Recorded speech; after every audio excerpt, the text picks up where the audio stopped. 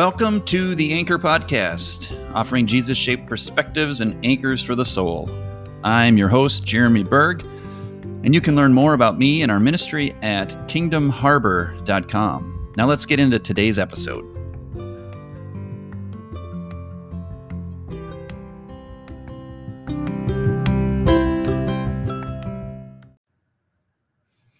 Hey everybody, we are back for the season finale of The Chosen. And thanks for coming along on this journey. Those who've been reading along on the blog or listening to these each week, hope you've been watching them at home. We gathered this last night, on Sunday night anyways, for the final episode. And as a good season finale does, it has a number of different plot lines that get kind of tied together and leaves you inspired and hungry to come watch some more. So I want to talk about, just highlight a couple of the threads in this episode, and then share one particular thing that that I thought of as I watched it. Well, we of course have the plot line of Nicodemus coming to this really sad, conflicted place. And my son Peter, when we watched it the first time together, he was crying. He was so moved and so torn up that Nicodemus didn't go with Jesus and become one of his itinerant followers. And he certainly is a conflicted person, counting the cost. He's got the pressure of his wife whispering in one ear, which is pulling him towards, comfort, stability in this world, all those fleshly temptations to play it safe and kind of pursue comfort and luxury over a life of uncertainty, risk, and faith. He's an old man. We can resonate and sympathize with his situation. Now, he's not rejecting Jesus. He leaves some gold behind to help them all out as they go on their way. And Jesus says those words, "You came so close." Well, this is not the last we're going to hear of Nicodemus, but it is a sobering moment, and it should call us to reflect on our own life. What are the things that would hold us back from really pursuing Christ? He's contrasted with Matthew, who was willing to give up his wealth, his luxury, his good fortune with the Romans. But then, Matthew is gaining more than he's giving up, because even with all his wealth and position and favor with the Romans, he's miserable. He's lonely, and he's an afflicted person. And so he stands to gain so much as he follows Jesus. Well, the other plot line in this episode is the Samaritan woman at the well. One of the most beloved stories of Jesus' ministry, so potent with meaning. The way John tells this story in his gospel in chapter 4 is just loaded with sermon material. And so, I wonder what part of this telling grabbed you, resonated with you. I think one of the unique emphases that they have in this episode is they rightly show Jesus going out of their way to go through Samaria, which no Jew would do. They would go out of their way to go around Samaria because of the hostility, the hatred towards the Samaritans and their religious feud that is centuries old. And so that, but what really gets emphasized is that Jesus tells her, I went out of my way to meet with you here today so that you would be the first to hear my public declaration that I am the Messiah. And she is blown away and moved. It's a very moving scene. Go watch it if you haven't. I think everybody's holding back tears when she emphasizes how she's been rejected by everyone. And Jesus says, "But you have not been rejected by the Messiah." So awesome. So, of course, Jesus goes out of his way to meet all of us where we need to be meted, in that most thirsty place in our soul, in the symbolism of that lowering that bucket down into that well and pulling it up day after day after day, of coming there in the heat of the day to get more water to get through one more day. It's a picture of our soul. And Jesus promised that there's a new way of life, a life that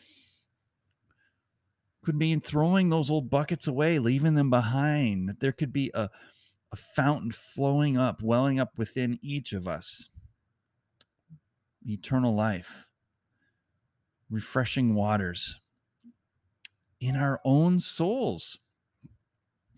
Don't you want that? Don't we all want that? Aren't you tired of dragging our tired souls to wherever it is we go, to try to get filled up for a little bit longer?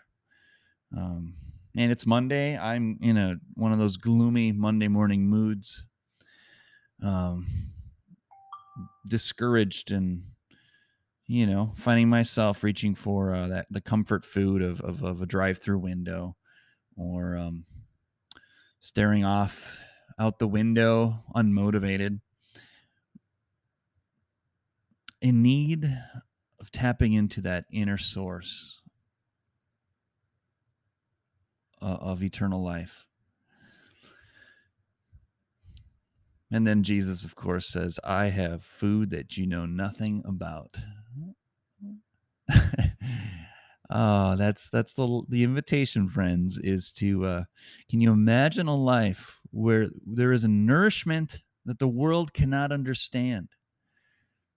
There's a kind of nourishment that is beyond physical food. Well, I could go on and on about that exchange, but it's precious, as she is sent forth laughing and skipping, ready to tell the whole village about this Jesus who knew her, knew every dark corner of her soul, every skeleton in her closet, exposed before him, but met with warm embrace, not cold rejection.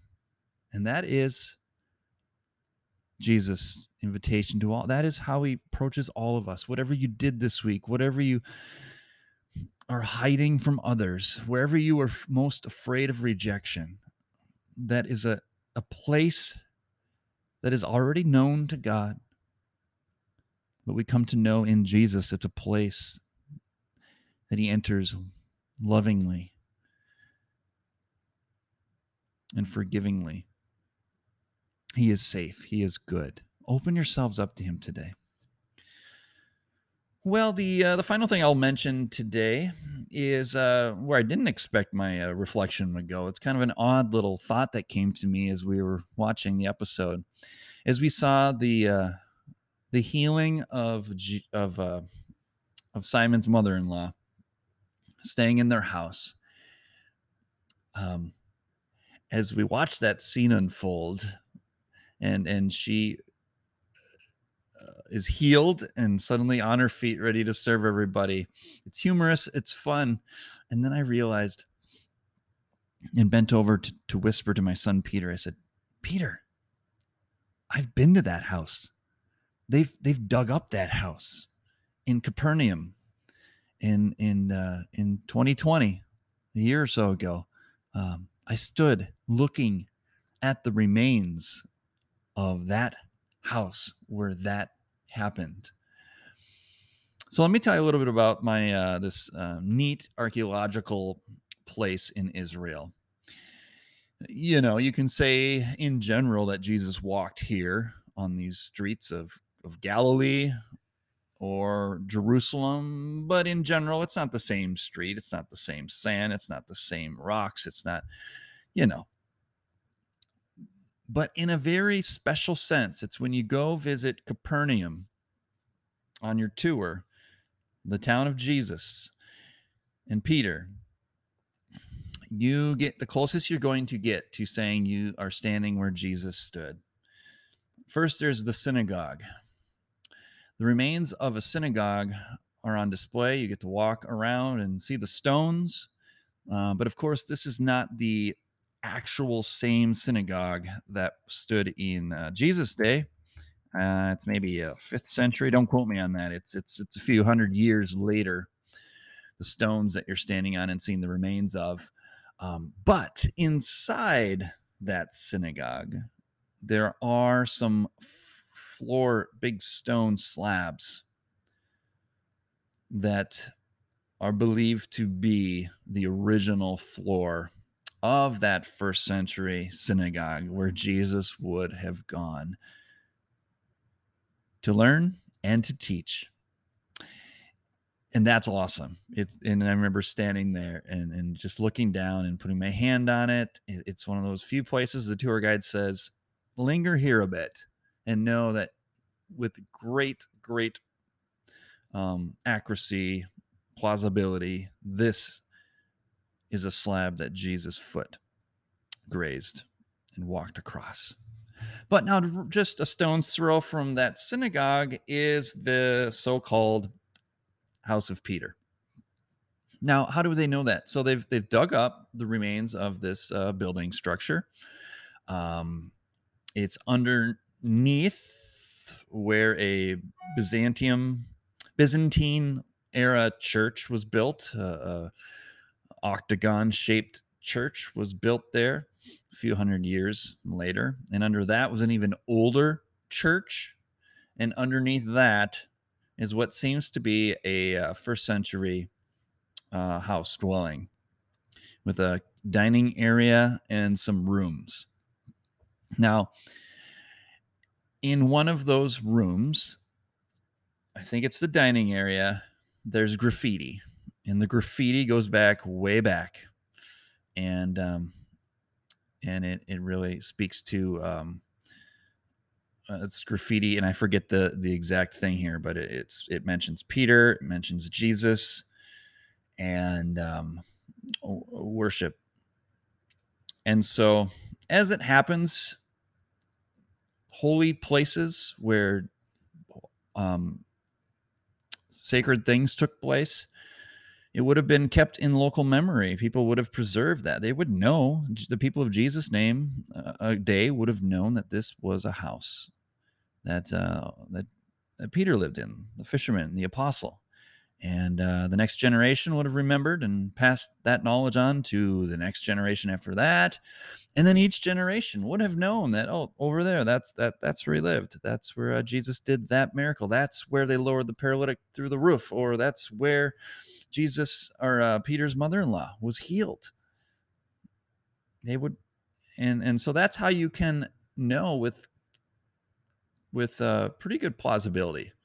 They didn't just randomly pick some site hundreds of years later and say, oh, I bet that's where it happened. No, from early on, they would have preserved and told the story generation to generation. So what? What's the point?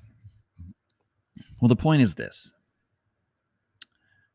You can go and stand around this archaeological dig, and they've built this awkward-looking building over the top of it on like concrete stilts. It looks kind of like a spaceship over the dig.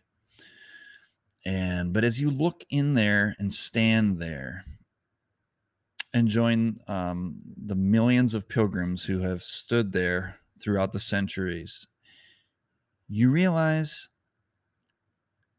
you're just looking at an ordinary home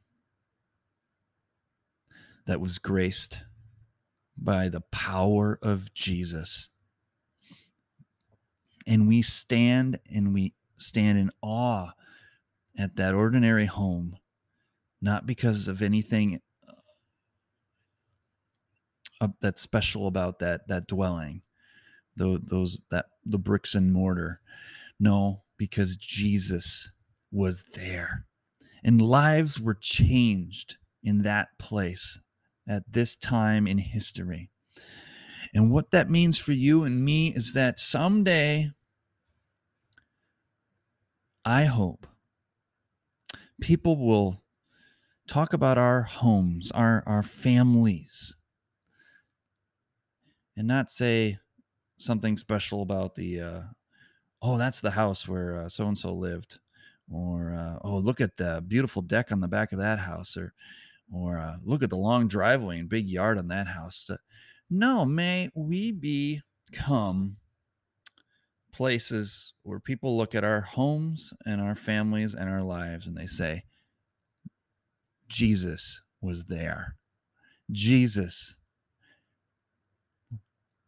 was present under that roof. Jesus was sat in that living room. Jesus was welcome in that kitchen. Jesus changed a little boy's life. This is where a little girl said her prayers and Jesus spoke to her.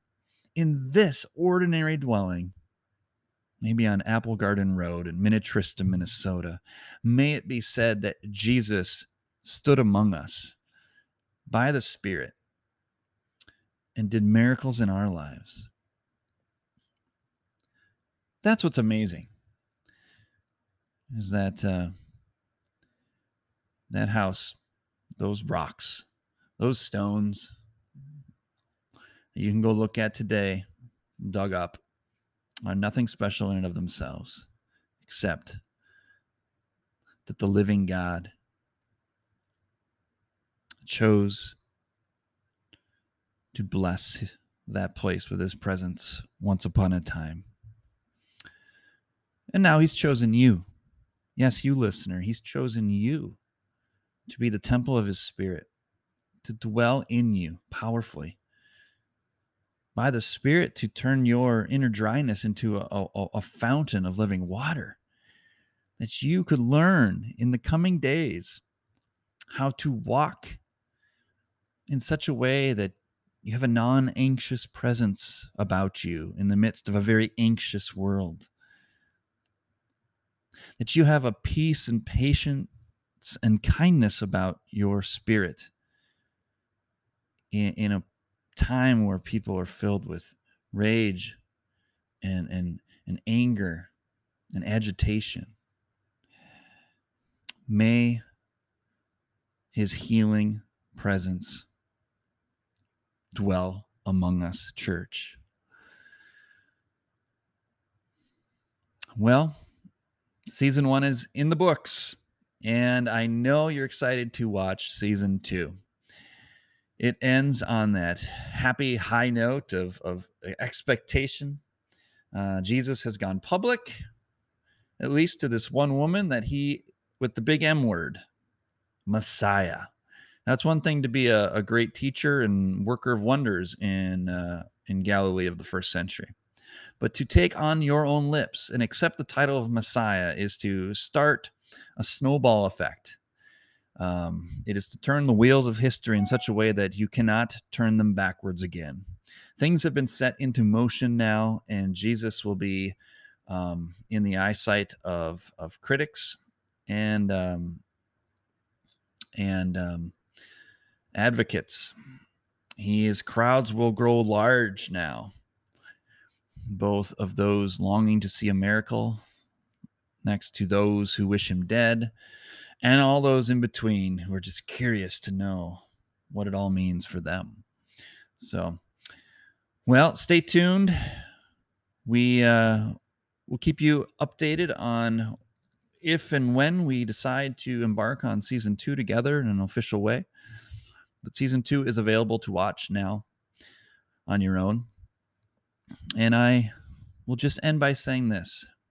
I pray that you have seen in these episodes Jesus with new eyes, that you have felt his loving embrace, his grace, that you have hopefully felt a tug on your own soul to give more of yourself to Jesus.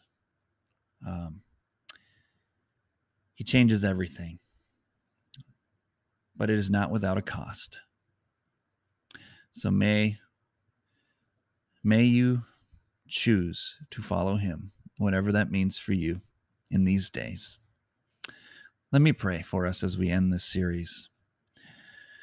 Gracious God, we marvel that you chose to take on human flesh, to step into this world of pain and sorrow. We want to experience you today in ways just as real as these first disciples did in the first century. So may your Spirit dwell mightily among us. May we know you are with us, even till the end of the age. Pray in the name of the Father, the Son, and the Holy Spirit. Amen.